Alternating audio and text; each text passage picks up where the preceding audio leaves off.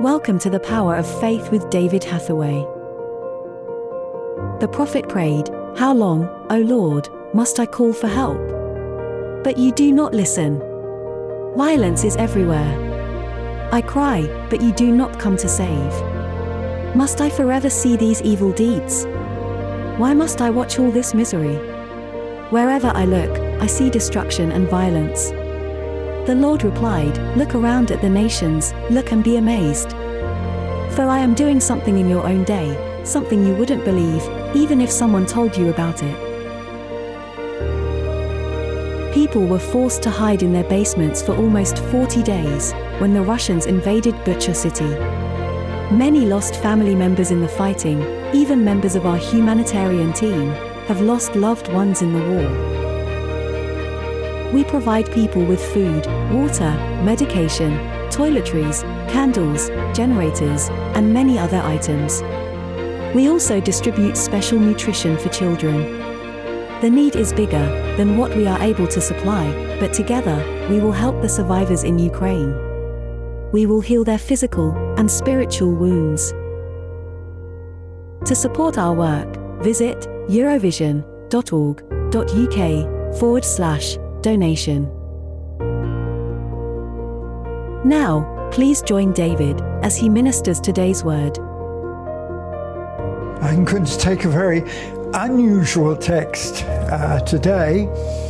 It's from the Old Testament book of Habakkuk. And I don't very often preach on this.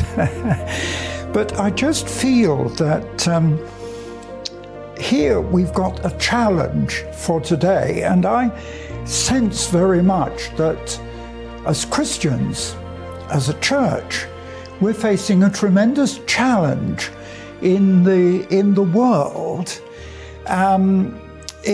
Yes, I know that Christians are persecuted, Christians are under attack in a number of countries, but there's a sense that the church has to respond. And I don't feel that in Britain here that we are necessarily responding as strongly as we should. In fact, if I take one verse here, it's in Habakkuk 3, and reading in the first verse, a prayer of Habakkuk the prophet, and he says, "O Lord, I've heard your speech, and I was afraid, O Lord." And then he says, "Revive thy work in the midst of the years. In the midst of the years, make known." And he says in wrath, "Remember mercy." And then it goes on to explain how God did answer him. But very much as we're looking at the church today, and I'm speaking as an evangelist, yes, of course we need to evangelize, and that is always the biggest challenge. It has been in my life, because right from the time when I was 18 and while still a Bible student in those days after the war, there was a shortage of pastors, and I was asked to take charge of a church at the same time as my studies. And one of my first things I did was to get a tent in a field and evangelize. But I do believe that the church, to be effective, needs to use this word, revive. I like the German translation of this word, which is Erweckung, or an awakening. And if we think about revival as an awakening, I know that literally from the French, the word means to make live again. And somehow both those translations are relative to what we're talking about. But if you look earlier in Habakkuk, in the 2nd chapter, what I like here is the prophet is saying, "I will stand on my watch and set me on the tower, and will watch to see what he," that is God, "will say to me, and what I shall answer when I am reproved." And it's very interesting because he's saying very clearly, the whole book starts off in chapter 1 with, "Oh Lord, how long shall I cry, and how long will you not hear?" And there does come a time in our lives and in the church when sometimes it appears that God is not answering. This was very strong in my life when I was in the prison, as you know, 1972, all those years ago, 50 years ago now. And I prayed, of course, who wouldn't in prison? And there came a time when it seemed that God didn't answer anything. And I can remember the morning, and I was trying to pray, and I'm saying, "Oh Lord, I can't pray anymore because it seems as if the heavens are like brass shut up against me. You don't answer." And in my desperation that day, God suddenly did answer with such power that it seemed that the whole of heaven was opened and all the glory of God came down into that cell. But it came because I was saying, like Habakkuk, "How long shall I cry, and how long will you not listen or hear?"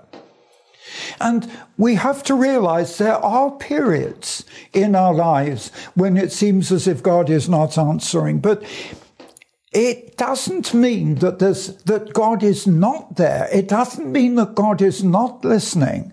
But, my father always taught me a very good lesson. I don't know how we got onto this subject, when he was saying that in the laws of physics, every action has a reaction.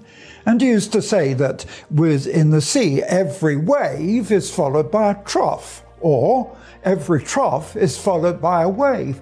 And so it is. He taught me that emotions vary and experiences vary, but we mustn't take depression or take that God is not listening and not answering. Because my imprisonment was oh goodness me, it was the worst moment in my life. And yet God used that through the way that he answered prayer and the way that he brought me out to work one of the biggest miracles of my life. And when I look back, I thank God for that time. And so we must have to realize that there are times when, like Habakkuk, we go through this difficulty and are saying, "How long will I cry, and you will not hear?" Do you want the fire of God? That Pentecost experience will only come for one purpose: that you might glorify the name of Jesus. Prophetic Vision Magazine is the teaching ministry of David Hathaway. Request your free copy. And let God show you the path to revival in your life and your nation. Visit eurovision.org.uk/contact.